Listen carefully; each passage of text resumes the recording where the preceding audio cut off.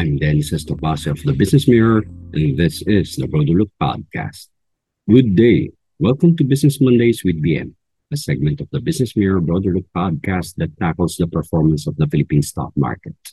The Business Mondays with BM podcast segment is based on the stories by Business Mirror reporters VG Cabuag and Kai Ordinario. The Broader Look podcast is produced by T. Anthony C. Cabangon, publisher of the Business Mirror. The information in this podcast should not be misconstrued as investment or financial advice. Business Mirror would not be liable for losses arising from your use of the information. For the text version, please go to the company section of the Business Mirror website and the Business Mirror newspaper. Today we podcast week 47 of the stock market outlook for November 20, 2023 to November 24, 2023. Let's get on with the story. Share prices gained last week following the slowdown in the October inflation in the United States and the expected pause in the Bangko Sentral ng Pilipinas rate increase. On November 16, the Central Bank of the Philippines decided to keep its policy rate unchanged at 6.5%. Mr. Ryota Abe, economist at the Sumitomo Mitsui Banking Corporation, wrote that as the decision was in line with expectations, the local currency continued to hover around 55 pesos and 80 centavos to the greenback after the announcement. The benchmark Philippine Stock Exchange Index gained 50 points to close at 6,211.89 points. The main index was up almost all week long except on Monday when it gave up 45.75 points. Volume, however, were still anemic with days that were just between 1 billion pesos to 2 billion pesos worth of trade. The average value for the week was just at 3.11 billion pesos, with foreign investors as net sellers at 103.04 million pesos. Other sub-indices ended mixed. The All Shares Index gained 7.91 points to close at 3,324.77 points. The Financials Index lost 13.83 to close at 1,750.56. The Industrial Index rose 42.07 to close at 8,684.79. The Holding Firms Index added 133 to close at 6,011. The Property Index climbed 29.17 to close at 2,657.28. The Services Index fell 8.84 to close at 1,487.16. And the Mining and Oil Index declined 181.46 to close lower at 9,511.67. For the week, losers managed to edge gainers 133 to 79 and 26 shares were unchanged.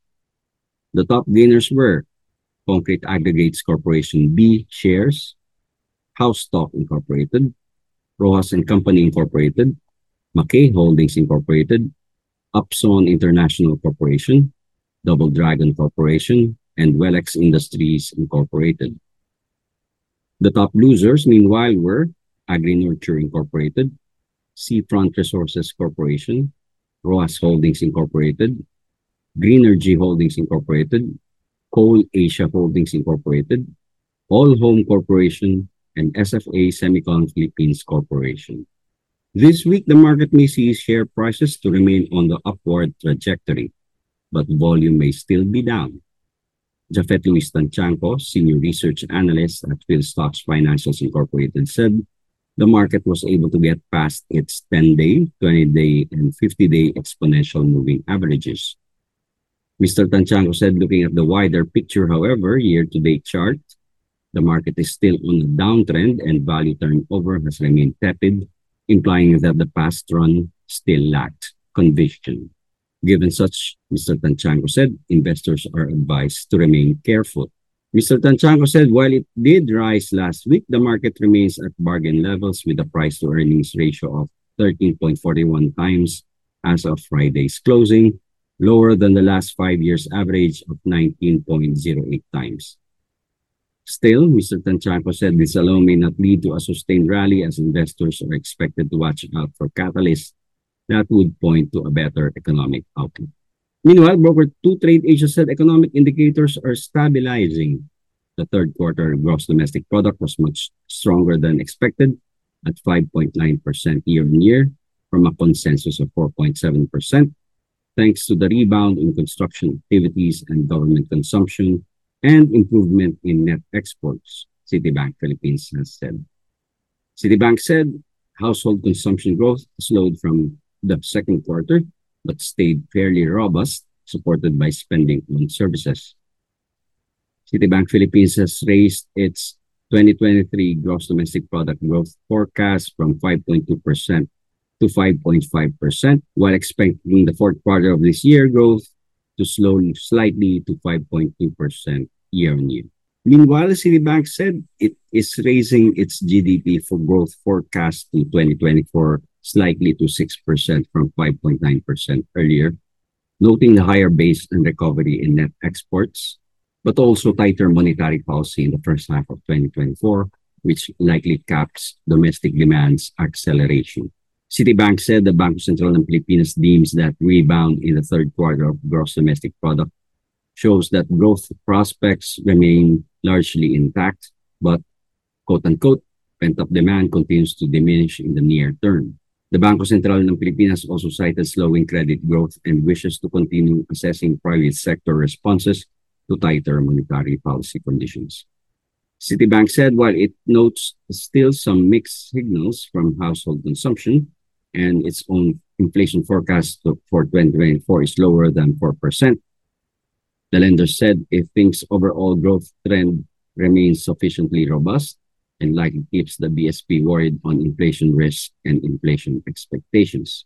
As the bank said it has previously noted, one uncertainty remains with the potential continued rise in electricity fares and hence higher business costs, which are expected through 2024 after the court's ruling on generation charges. Nonetheless, Socioeconomic Plan Secretary Arsenio Balisacan said the government's housing program may be able to contribute as much as 1 percentage point in the economy's overall gross domestic product growth next year, bringing the country closer to faster economic growth in 2024. Speaking at the Philippine Economic Briefing in San Francisco last Wednesday, National Economic and Development Authority Secretary Balisacan said the growth target for next year is 6.5% to 8%. The Philippine economy grew 5.9% in the third quarter and 5.5% in the first three quarters of the year. The year-to-date growth is, according to Balisacan, a little bit short of the minimum target. Secretary Balisacan said by their estimates, that would add another 1 percentage point to the gross domestic product if the government can get that rolling next year. So he thinks that 6.5% to 8% growth for the medium term is very much within possibilities. In the last quarter of the year, Secretary Balisacan said the economy needs to grow by 7.2% in order for the country to attain the low end of its 6% to 7% growth target. Secretary Balisacan said there's still room for government spending to increase in the last quarter of the year while inflation continues to moderate. This, according to the Secretary, will significantly increase the country's growth. Secretary Balisacan said it is still doable. There's still much space for the acceleration of government spending, which hounded the performance in the first half of the year, and inflation will continue to moderate with nearly 2/3 of the economy dependent on domestic consumption. Economic growth drivers include the 197 infrastructure flagship projects under the Build Better More program.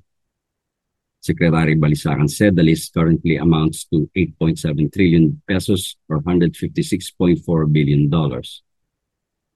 These projects are in physical and digital connectivity, water resources, agriculture, health, and power and energy, a demonstration of the Marcos administration's commitment to reducing the cost of business, enhancing resilience to climate change, increasing quality of employment opportunities for the growing labor force, and raising overall productivity.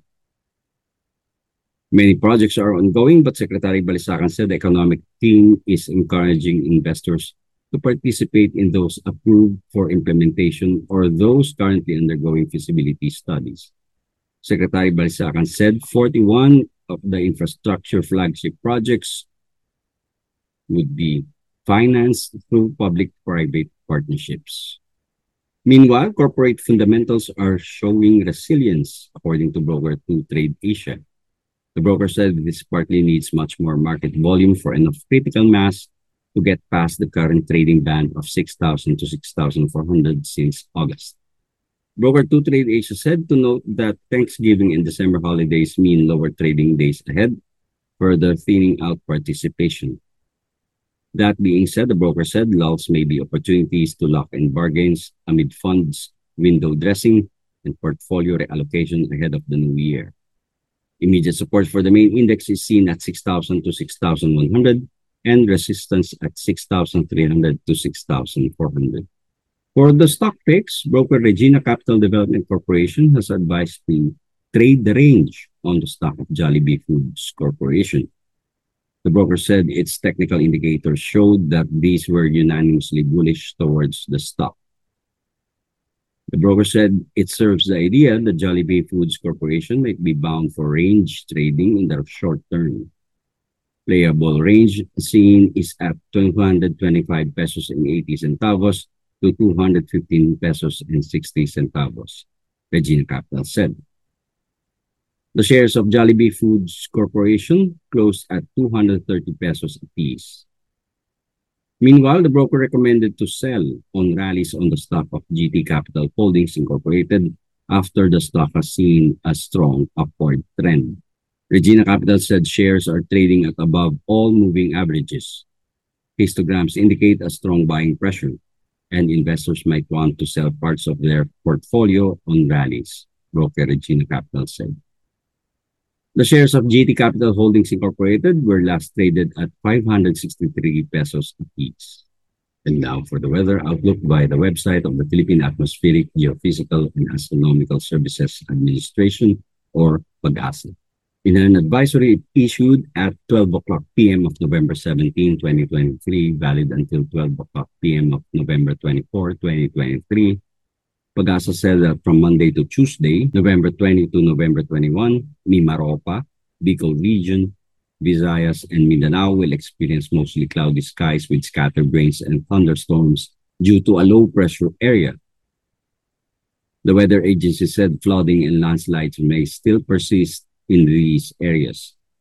Meanwhile, the rest of the zone will have partly cloudy to cloudy skies with isolated light rains.